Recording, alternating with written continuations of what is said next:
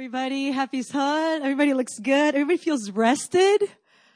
Right? Isn't it nice that we had a message? Oh, somebody got rest.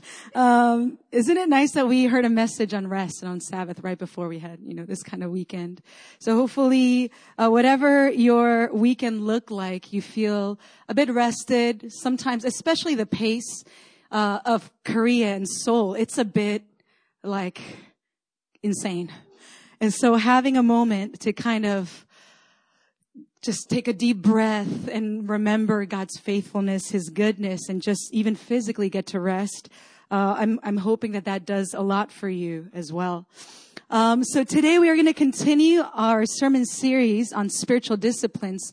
This year we're kicking off the year talking about these different disciplines that help us build our relationship with God. We have to start with the idea that none of these things are going to win our acceptance towards God.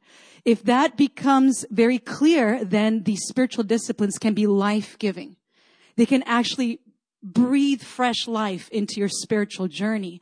But if there isn't an understanding that the gospel is sufficient to reconcile us to the Father, then these spiritual disciplines actually can become a burden. Like you feel condemned and man, this morning I forgot to read my Bible. The Lord must hate me right now. That's your conclusion if you don't remember to keep the gospel central in your pursuit of these spiritual disciplines. So today I'm going to start with a story. Some of you might have heard it. It's kind of a popular story. This is how the story goes. A man is stuck in a flood and turns to God. As the flood waters rose, a man was on a porch of his house and he prayed that God would save him from drowning in the flood. And just then, another man came by in a rowboat. The man in the boat invited the other man to get in and he'd save him. And the man on the porch said, "No thanks. I'm waiting for God to rescue me." So the water kept rising and the man had to go to the second floor of his house. And as he looked out the window, he saw a man in a motorboat come by. And the man in the motorboat invited him to get in because he had come to rescue him. And the man in the house said, "No thanks. I'm waiting for God to rescue me." And the waters kept on rising. Soon, the man was forced to climb up onto his roof. That's his roof. A helicopter flew by and a man inside lowered a rope and shouted down for the stranded man to climb up the rope. But the man still wouldn't get in. He just said, "No thanks. I'm waiting for God to rescue me." Well, eventually, the flood waters rose above the house rooftop and the man drowned. When he got to heaven, he asked God why he didn't rescue him from drowning when he had perfect faith. And this is what God says. "What more do you want from me? I sent you 2 boats and a helicopter." Anyway, so today, in continuing with our spiritual disciplines sermon series. So the first week we had an introduction where we talked about how these spiritual burdens, when you think about disciplines, you automatically equate it to burden. Like it's not like, yay, we're going to talk about disciplines today. I'm so excited to start at the year with disciplines. Usually there's like an inward groan. You're like, you're going to guilt us into reading the Bible. You're going to guilt us into praying. You're going to, and that's the way we tend to approach it. Sometimes it's because of our upbringing.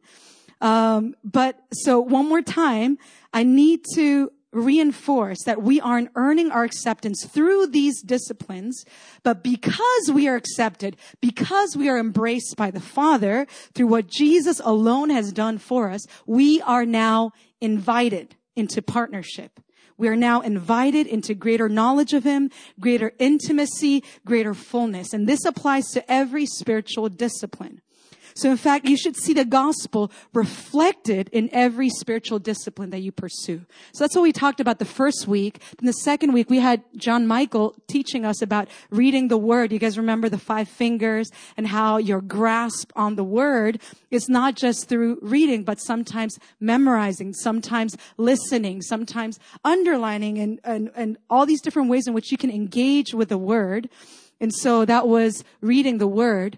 Last week, we had Pastor JP preach on rest and Sabbath.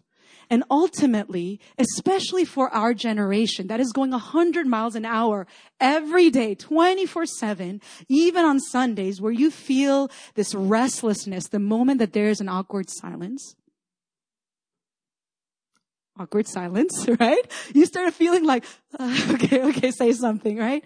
Whenever there's just a moment of respite, a moment of silence, you feel the urge to, have you ever been waiting for a friend, like who's late to an appointment, and you haven't had your phone on you? Or like your phone is dead? It is the most awkward thing ever. It's even if it's just 5 minutes, you don't know what to do with yourself anymore, right? Because you're used to, they're late. Okay, gonna catch up on, some reading, some emails, some Facebook, some Instagram. And we're so used to filling up every empty space, every silent space with distractions. And so Pastor JP's point last week was we need to build into our schedules, our weekly rhythm, this discipline of stopping, of resting, of savoring our relationship with the Lord, of learning to be silent and listen, of learning to unplug, disconnect in order to connect with the Lord. And so I'm hoping that this past week you were able to put it into practice already. And so for today, we're going to be approaching the spiritual discipline of intercession. Now, a more accurate way to say this is actually intercessory prayer, because intercession in itself, it's a much broader term. It means mediating. It means meeting with someone on behalf of someone else. So when we talk about intercession today, we'll mostly be talking about just intercessory prayer. And today we'll only talk about some broad strokes, what intercession is. And throughout our essentials classes that we are starting this Saturday, we're actually going to do a bit more of the practical outworkings of it. You're going to get some tools. You're going to get some more teaching, some activation starting this Saturday to make you feel equipped and ready to practice, ready to pray for other people. Sometimes we just need a gentle push. Sometimes we just need some guidelines, something to get us started. And so that's the aim for our Saturday classes. So if you're free on Saturday mornings, 10 a.m., is not that early. It sounds kind of early for a Saturday morning. It's not that early. It's double digits. As long as it's double digits, it is late. It is late. So come out from 10 a.m. to 12:30 p.m. All right. So we're going to talk about the spiritual discipline of intercession. What does intercession mean? There's a lot about actually intercession that we can dissect and scrutinize. We can clinically just go in there and be like, break it apart and put it into different points and different steps. And we can talk about all of that. But at the end of the day, I'm sorry if this is a spoiler alert for you, there's a whole lot of things that will continue to remain a mystery. So if you thought that today's 30-minute sermon, 40-minute sermon would clear up all the doubts you've ever had about intercession, I am sorry to disappoint you. That's not going to happen. There is an aspect of intercessory prayer that will always remain in mystery. And there's a kind of beauty about that. There's an interaction and a trust and a faith that it will require for us to engage in intercessory prayer. So we're going to open up our Bibles together. I actually don't have all the slides for us today. So we're going to open up our Bibles together to Hebrews 4. So Hebrews is towards the end of the New Testament. Hebrews 4.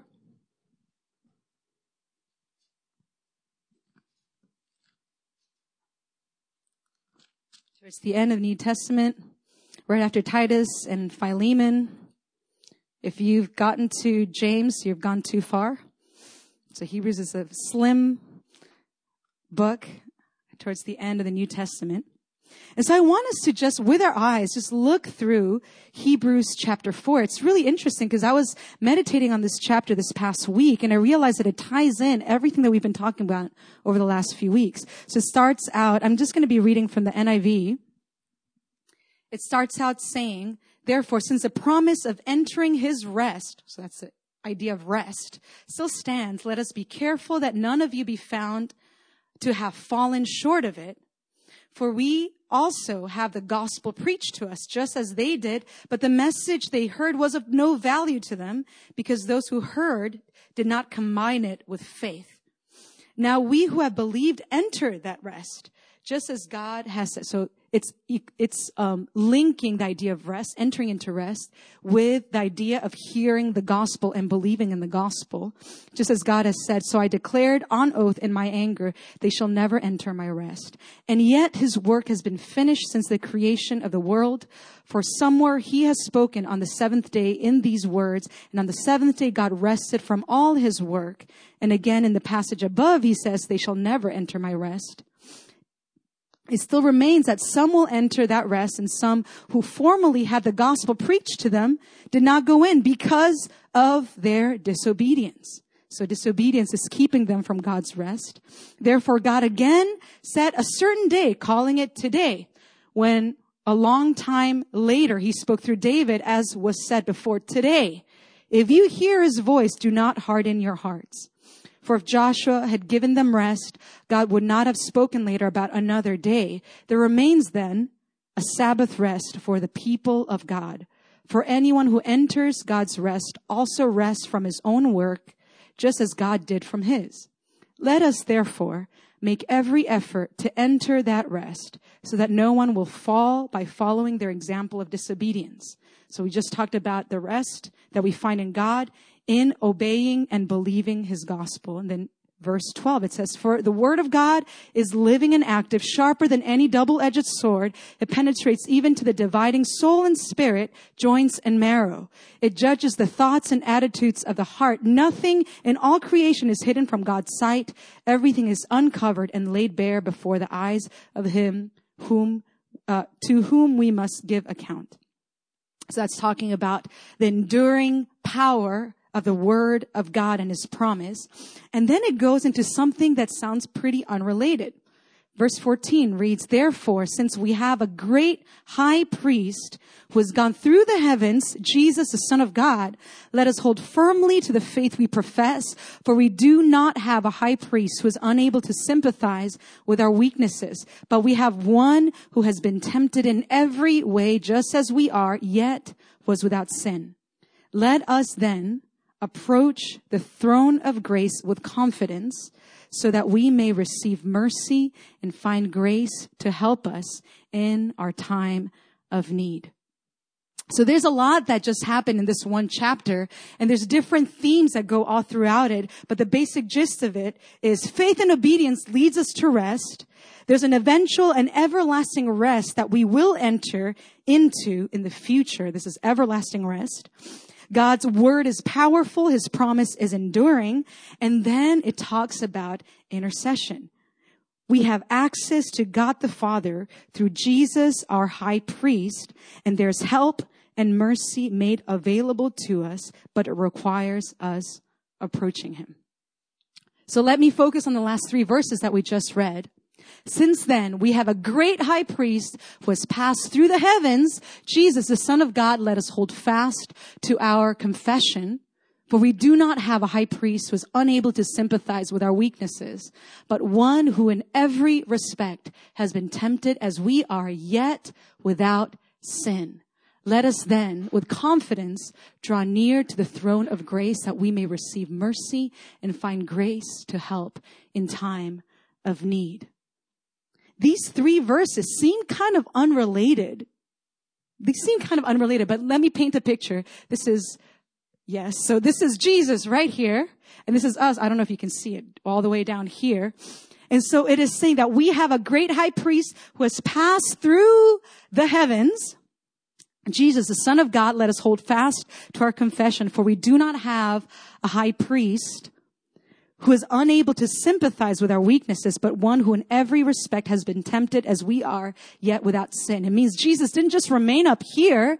He came all the way down here, and he knows our human frame. He knows the fallenness of the world. Have you ever tried to share an experience that is very difficult, something that you're wrestling with somebody who cannot relate to you in any way, shape, or form? It is the most infuriating thing ever, right? It is like, you don't understand. Look, let me repeat myself again. This is very hard because this is what I did, and then this is what they said, and I've been trying with all my might, and they're like, okay, I can see how that would be frustrating. You're like, no, you don't understand. There's something so infuriating about trying to make somebody understand what you're going through if they themselves are so far removed from your reality, so far removed from your experience that there's no connection point. But this passage is saying Jesus Christ is not like that. Jesus Christ wasn't just up in the heavens and was like, hey, look, I know it's really hard down there, but good luck with that. I'll help in whatever way I can. It sucks. You live in a fallen world, but hopefully you'll be restored one day once you die after 8 years of a terrible life. This is not what Jesus did. He himself crossed the heavens. He came down. He dwelt among us. The living word of God came and dwelt among us. He set foot on this planet, on this soil, on this land, and he lived a life here on this earth. He was tempted in every way, yet remained without sin. So this makes us unable to ever tell God, God, you have no idea what I'm going through. God, you have no idea how hard this is. Jesus is like, actually, what you're going through, I can actually relate to that as well. I've gone through betrayal. I've gone through pain. I've gone through fatigue. I've gone through stress. I've gone through, family stuff. I've gone through all of that, and yet he remains without sin. So we have a high priest who is not unable to sympathize with our weakness, but one who in every respect has been tempted as we are, yet without sin. And the last verse talks about something really amazing. It says, let us then, with confidence, draw near to the throne of grace, that we may receive mercy and find grace to help in time of need. I don't know about you guys, but on a daily basis, I need grace and I need mercy. I have a lot of needs. When it comes to my relationship with God, I gain nothing by saying like, look, God, I got this. Don't worry about me. I'm going to handle this. I've got everything I need. I can't try to be a hero when it comes to my relationship with God. It's very obvious that I need him. Every day I need him. If he wasn't in my life, I would be an even greater mess. But I need to know that God is available for me each and every day. And then there is an ordained, allotted mercy and grace for me through Christ Jesus. And so we are given confidence, just as Jesus rose up and now sits at the right hand of God the Father Almighty. In the same way, we are invited up to approach the throne of grace, and not just in any way, but with, what's the word? Confidence. That was very not confident, the way that you just said that. With confidence. In Greek, it's parasias. Can everybody say parasias? Okay, now you know Greek. So that means boldness, with freedom, with all openness, unhindered. This is the same Greek word that is used in Acts 4:29. After Peter and John, they've been imprisoned, then they're released. And instead of saying like, okay, now we're going to lay low for a bit, we shouldn't preach this Jesus Christ because he keeps getting us in trouble. No, they actually rise up and they say, now, Lord, consider the threats and enable your servants to speak your word with great parasias, with great boldness. This is them saying, I'm not backing down, no matter what kind of threats, what kind of persecution comes my way, no matter what kind of hardships come my way. Nobody's going to give me a pat in the back. No one's going to congratulate me for being so bold in preaching the gospel. I'm actually going to be imprisoned again. I'm going to be accused and arrested again. And yet I want greater boldness, greater parasias in preaching the gospel. It's the same word that Apostle Paul also used in Acts 28 when it describes him as saying he proclaimed the kingdom of God and taught about the Lord Jesus Christ with all boldness and without hindrance, with parasias. It's that kind of, it's for us living in this context, it's actually a little hard for us to even imagine what that looks like. It's almost borderline irreverent, like rude. Like, have you ever met someone with zero nunchi, like zero radar of what is socially acceptable, you know? Have you ever met anyone like that? And you're like, dude, you're not supposed to say things like that. You're like, dude, you're supposed to politely decline. You can't just say, you know? And have you seen people that are so direct and so straightforward and they have zero radar for what is socially acceptable in a given situation? I see some people nudging you. I'm not going to look at y'all, but yes. Yeah, that's you. It's borderline that. It's almost like without nunchi, without like realizing, okay, who am I to approach his throne? Like have I gained that access? Have I earned that trust? Have I gained that? Like, am I able to do that without that? The Bible is saying you approach the throne of grace with all parasias, with all confidence, not because you've earned it, but because you have a high priest who has gone before you and who now sits at the right hand of God, the Father Almighty. It means, imagine, for those people who grew up in the church and never went to a club, imagine this, very theoretical. Imagine you're going to a club, right? Imagine you're going to a club and you have a VIP friend, like a friend who everybody knows, like, yeah, like if I go with them, I have full access to any club I want. And so, like, they go in, like, if they weren't there with you, you'd be like, sorry, is there any space? Can I get in? You know, but if you go with this friend, you're like, yeah, just walk in with an attitude, like, yeah, I'm with them. Like, you better reckon, you know? And so it's that same kind of posture that you're called to what, maybe not, you better reckon, don't do that to God. Maybe not that, but with that kind of almost like confidence and almost like irreverence, almost that approach the throne of grace, like you belong there. Like you belong there, like someone won you a spot there. And that's the kind of confidence that we are called to approach the throne of grace with. Confidence, parasias. And so as we think about what it means to intercede, what it means to pray before the Lord with confidence, we have to fight different things that are very much inbuilt into our system. Perhaps the way that we relate to other people, the way that we were brought up, the way that we relate with our parents. Sometimes there are mirrors, things that are reflected in your relationship with people or even with family in the way that you approach God.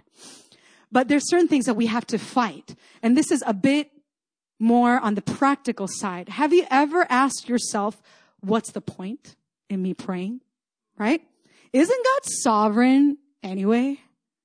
Like, does it mean that if I don't pray, like things aren't going to happen? Like the universe is going to hold still? Like, what's the point anyway? We have to fight the sense of futility, like there's no use in me doing this, but also fatalism. Sometimes our understanding of God's sovereignty, it looks something more like fatalism. Fatalism meaning like it's all predestined. It's all just like out of my hands. And no matter what I do, I can't change the course of anything. And so just let him do what he does. Just let him be God and I'll just cheer on from the sidelines and I don't really have a part to play. But the Bible doesn't look at God's sovereignty in that way. The Bible says that God has sovereignly ordained partnership with mankind.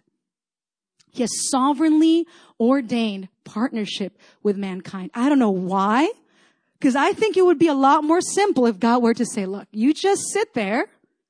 You sit there and watch me do everything. You sit there and I will make everything happen. And yet, no, God, he sovereignly ordained. So he says he has predestined you and me to partake in the unfolding of history through our prayers and through our partnership.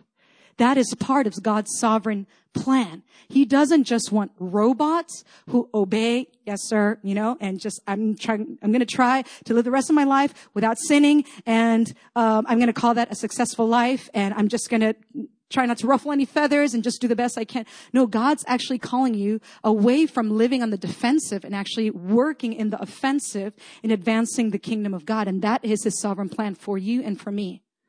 It would be a lot easier, again, if the moment that we accepted Jesus, we're like, whoop, just taken up to heaven. Then you don't have to worry about anything else. But yet God, in his sovereign grace and in some mysterious way, he saves you and I. He brings us into a relationship. And now he says, now ask of me. You have full access to me. Ask of me. There's so much I want to give to you. There's so much that I want to give to your workplace. There's so much that I want to bring into your family. Ask me. You have access now. You don't live far off and cut away from me now. You have full access through Jesus. Now, what do you want? And that is the beauty of relationship. That is the beauty of partnership with God. In Ezekiel 22, verse 30 and 31, it says, God says, I look for someone among them who would build up the wall and stand before me in the gap on behalf of the land, so I would not have to destroy it, but I found none. It means God has had this thought. I don't want to bring destruction on these people, but I need someone to partner with me for that. I need somebody to come to me and ask me for mercy. I need someone to pray out mercy, salvation, preservation. There is great mystery in that. There's great mystery in the realm of intercession. And yet we cannot justify our lack of prayer because of our lack of understanding. Do you understand what I mean by that?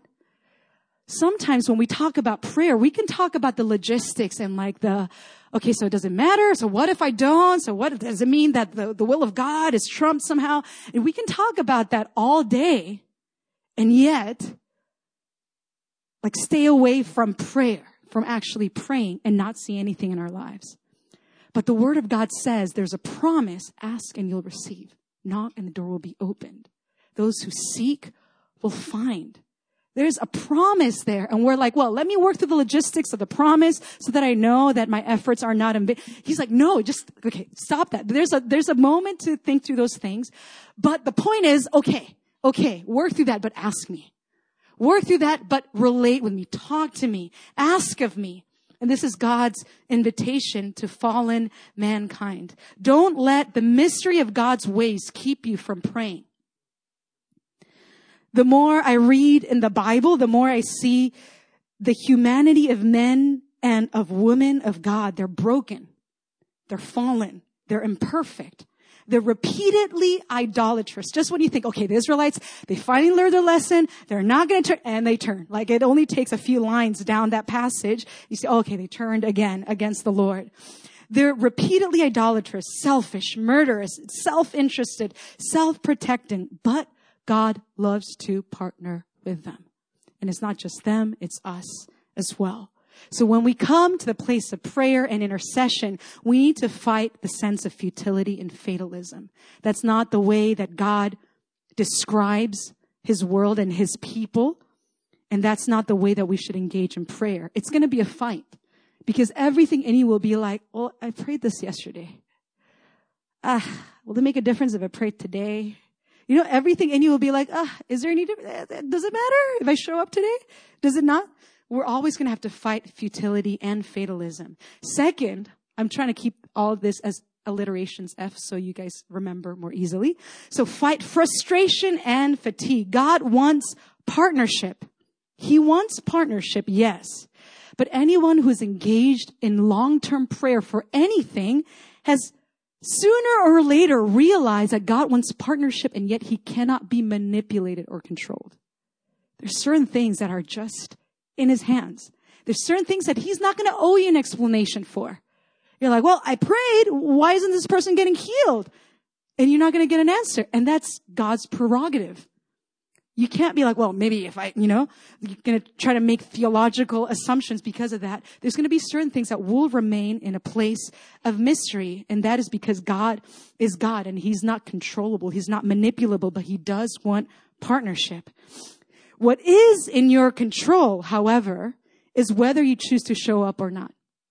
That is in your control. So show up. Tell him, I'm frustrated. How long have I been praying for this? Show up and tell him that. Ask him, what's taking so long? Wrestle it out with him, but don't back down because you feel frustrated. Don't back down just because you feel frustrated. He's going to answer in ways perhaps that we don't understand. Perhaps the answer might actually be a no, right? The answer might be a no as well. Who knows? But it shouldn't mean that you shouldn't show up and ask anyway. So one thing that concerns me about myself and perhaps our generation as well is that we do anything in our power to minimize discomfort. Like we go out of our way to minimize discomfort. We have overnight delivery to our doorstep. Instantly streaming TV. Do you guys remember we had to wait for a certain time to turn on the TV? And then every 15 minutes there would be like an annoying commercial. Yeah. So we don't even have that anymore. Now it's like, let me see what's streaming on demand. Like I want to watch this now and it's going to happen now. On demand, instantly streaming TV shows. Every kind of electronic payment sent through your phone instantly. Just everything is catered for our comfort. And the church is actually no different in this generation.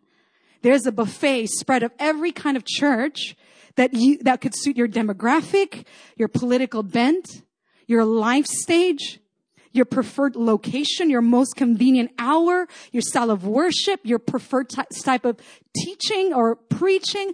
There is a buffet spread in so many ways that reflect that trend is actually not just out in the world, but also in the church. In many ways, we are becoming impatient and intolerant of anything that requires effort. We want things to be effortless. We want things to mold themselves to us. Mold yourself to my schedule. Mold yourself to my preferences. And that is the way that our generation is slowly progressing more and more. It is the path of least resistance. And it shows up very quickly in the place of prayer and relationship with God. That's where we come frustrated. When after 5 minutes of praying, you're like, look, I'm not getting anything. You were supposed to show up, Like the moment I said something like, you're supposed to show up 5 minutes ago, what's taking so long? And it's only been 5 minutes, When you read in the Bible and they're like, and he prayed for 40 days. You're like, I have no idea what that would look like. And he waited for 20 years for the fulfillment. You're like, what? 20 years? We have no framework for that anymore. So we want things fast and we want them now. And if God's not giving that to us, we're going to look elsewhere for it. And so this affects the place of prayer. We don't know how to sit in that frustration, sit in that tension. God's not answered yet. God, I'm still going to show up. I still believe that this is your word for me. I still believe that this is what you want for my family. I want to still show up. I want to fight against that sense of frustration and fatigue. We want to fight against that. And lastly, we have to fight the fear of failure.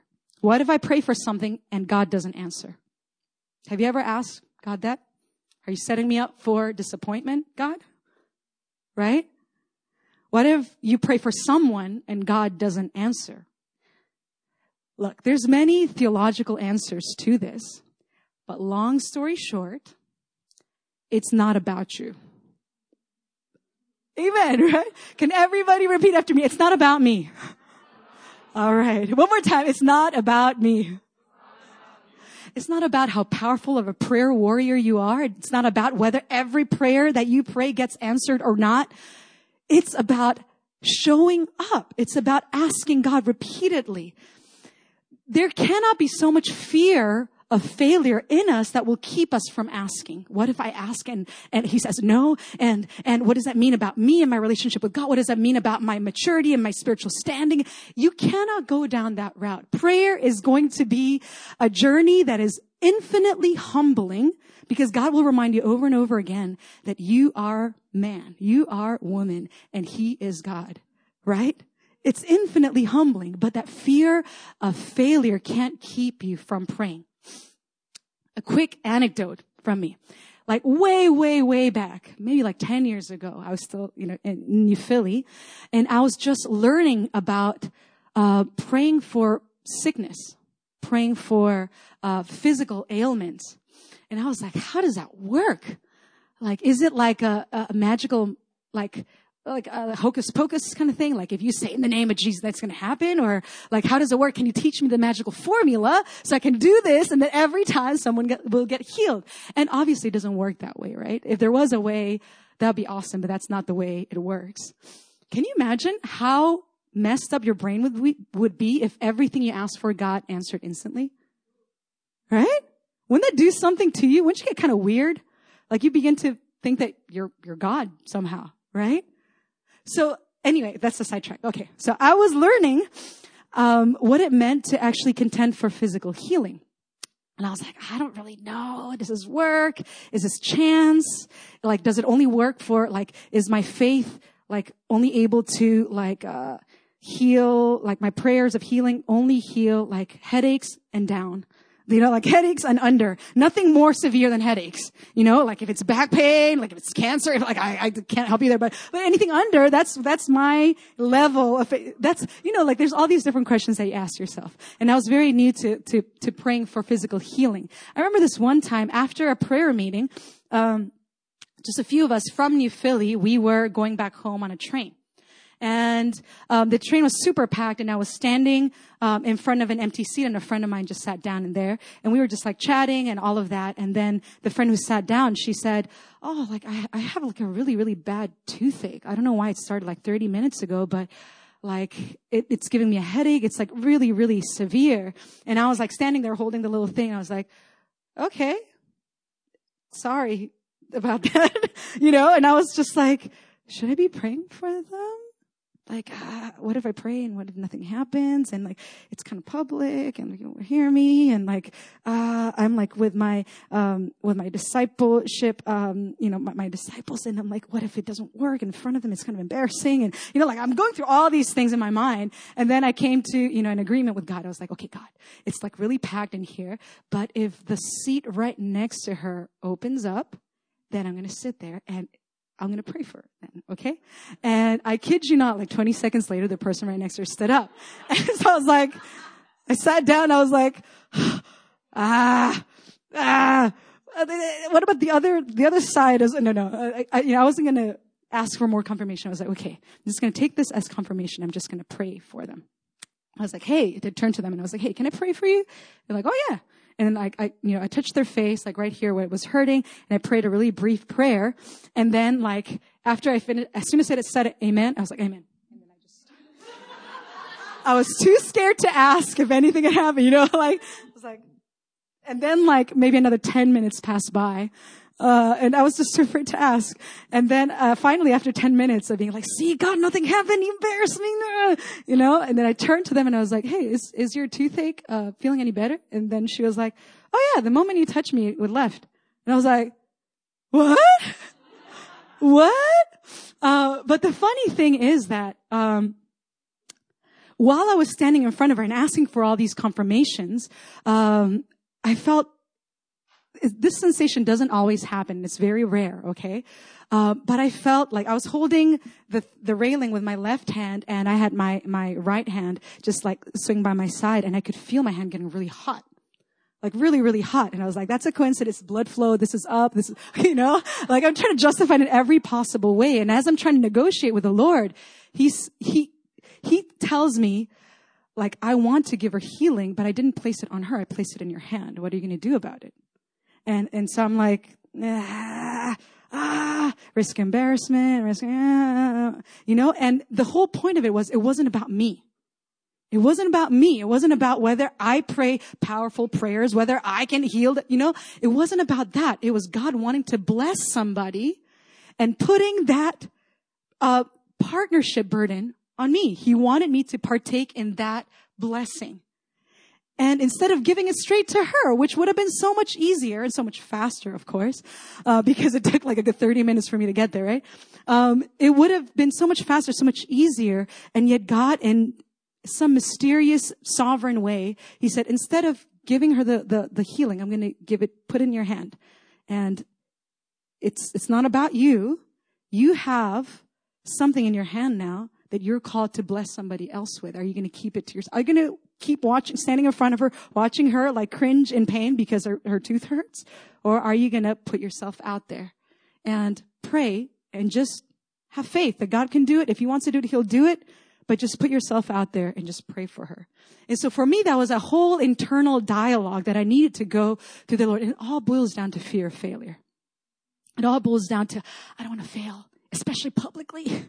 Like, I don't want to put myself out there. What if he doesn't answer it? It was just the fear of failure. God answers prayer. Perhaps not 100% of the time in exactly the way that you're asking. And yet he still answers prayer. He answers prayer. It is true of Moses, of Abraham, of Isaiah, of Hezekiah. It's true of you and of me as well.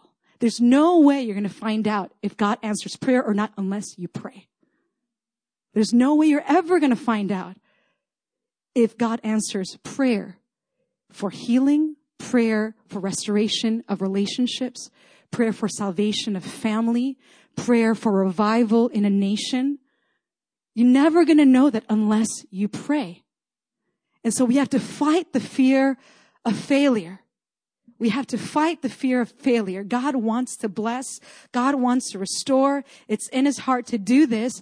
I cannot keep this to myself. If I've been given full access to the throne of grace and there is a great need for grace and mercy, then you get in there. You get in there because it's not about you. It's not about you. There's people around you. There's people around you that need that in their lives. They need restoration. They need healing. They need encouragement. In the worst of cases, you're going to pray for them, and at the very least, they're not going to feel alone in their prayer. At the very least, even if it doesn't get answered, at the very least, they're going to know that someone else is fighting for them. Someone else is believing for them. Someone else is encouraging them in their journey as well. So fight the fear of failure. So three quick points for us to kind of wrap things up today. Prayer is powerful and it is needed. Prayer is powerful and it is needed. It is the one thing that is given to us that can actually change the course of history, can change the course of your family, can change the course of a nation and a generation. It is a gift that is given to us. It is powerful and it is needed. To illustrate this point, I have a Starbucks card here. It only has $10. I'm not made of money. Okay. Only $10, but I'm going to give it to Celine. How about Celine? I'm just going to give it to Celine.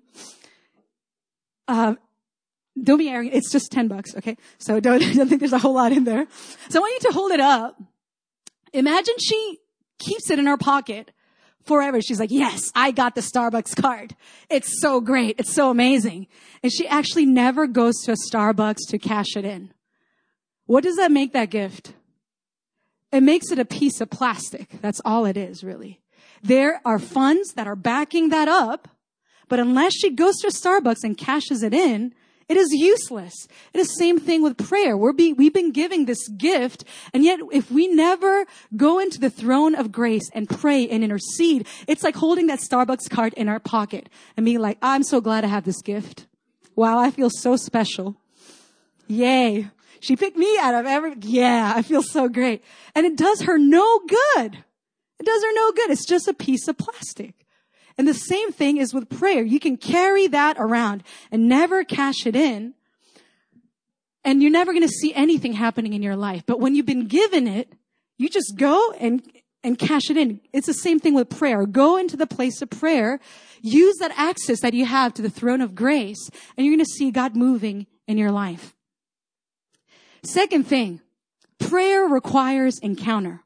So you can't ask God for stuff like where you're refusing to look at him and like acknowledge him and he's like somewhere out there and just in theory, I'm going to ask for something from God. No, like it actually requires you to speak to God, to meet with him. Intercession will create a meeting space between you and God. It is a conversation. I wish I could get really deep into this, but I won't get to today. Come out to the Essentials prayer meeting. Prayer workshop. We're going to be talking about all these different things, but it requires an encounter. So I have a second Starbucks card.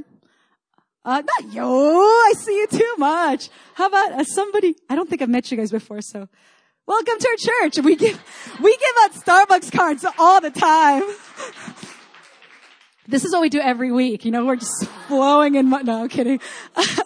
Yes. So there's one condition for that card though. And that condition is you're going to go to Starbucks and you're going to meet with the Lord.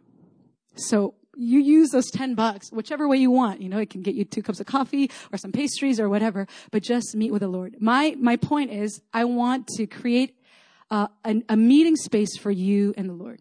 So you just go, put your headphones and whatever you need to kind of just zone in and just meet with the Lord and have a conversation with him.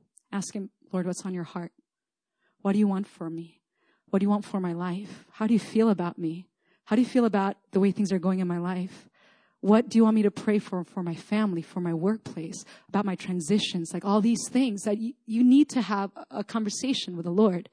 And opening up that space is necessary for prayer. And that's how prayer happens, when there's a meeting place between you and the Lord. And all you guys have wallets as well, so do that as well, whether you get a Starbucks card or not. Okay? So do that. Go to Starbucks. There's nothing magical about Starbucks. It's just everywhere, right? That's why I got Starbucks cards. But, yes, meet with the Lord, whatever it takes. Just turn off your phone just for an hour. It's not going to kill you. It's not going to kill you to be unreachable for an hour. Turn off your phone. Go somewhere where you know you're not going to be bothered, and just meet with him and tell him, take your time. I'm not going anywhere. I just want to meet with you. I want to speak with you. I want to hear what's on your heart. And that's how prayer begins. And lastly, did I click it too fast? Yeah. Lastly, intercessory prayer creates a meeting place for someone. So it's not just for you. It's not just for you. It's for someone else. It's for someone else. It's like having all the resources of heaven at your disposal and yet being so afraid and so stingy that you are hoarding it. You don't want to release it anywhere. You don't want to invite God into your workplace. You don't want to invite God into your family. Like there is a need out there and you have the resources to address it, and yet you choose to keep it to yourself. That's what it means to not pray. And so intercessory prayer, it creates a meeting place for someone else. This is what I mean by that.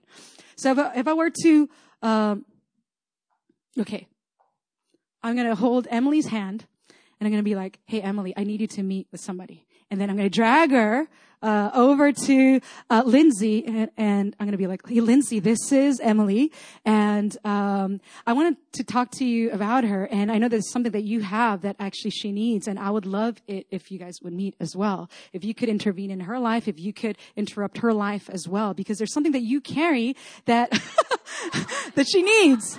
All right, thank you. Amen. It's the same thing when it comes to God. You're taking someone's hand, and if you're like, okay, today I'm going to pray for Sharon, and I'm going to hold her hand, and I'm going to take her towards God. I'm going to be like, God, I want to lift up Sharon. I know that there's some things in her life, Lord God, that require your intervention. And I would love to see that breaking into her life. God, would you breathe afresh? God, would you open doors? God, would you release resources? That's what's happening. I'm creating a meeting place between her and God. I am mediating. I am interceding. That's what interceding means. And so, because I embarrassed you, this is another gift card, but it has double because you have to treat someone. Creating a meeting place. See? So now you have to invite someone. You can't use, the Lord is watching. You can't use it all on you, okay? The point is, I want you to meet with someone. I want you to have a genuine conversation. And so for that, I want to facilitate a meeting place. I have no more Starbucks cards, so all of you guys are like, what about me? Anyway, sit in the front. That's what it means. Okay, sit in the front. But yes, so intercession, it is a gift, and we have to call it that. It is a gift. We cannot treat it like a burden. We cannot treat it like, fine, I'll pray. It is an open door. It's an invitation. Imagine we didn't have prayer available to us. What would our relationship with God look like? We're just hoping for the best then, right? We don't have a platform to say, God, this is actually on my heart. This is what I would like to see in my life. This is what I know that they need. God, could you intervene? If there was no platform to have that conversation, that would be a life without prayer. And although we have it available to us, sometimes functionally, our lives are prayerless. Functionally, as if we didn't have that platform. As if the finished work on the cross didn't give us full access to the throne of grace. And so I don't want to guilt you into praying. I want to invite you into prayer. I want to invite you. It's an open invitation for you to meet with someone, not talk at somebody. Meet with someone who has all resources at his disposal, someone who is for you and not against you. You're not working against him, by the way. You're not twisting his arm to give you something that you feel he doesn't want to give. No, he's a good father who has all riches in glory in Christ Jesus our Lord. He has everything at his disposal. He wants to meet you. He wants to intervene in your life. He wants to break out in your life. And yet, if we never ask, if we never knock, if we never seek, we will never know how God can move in our lives.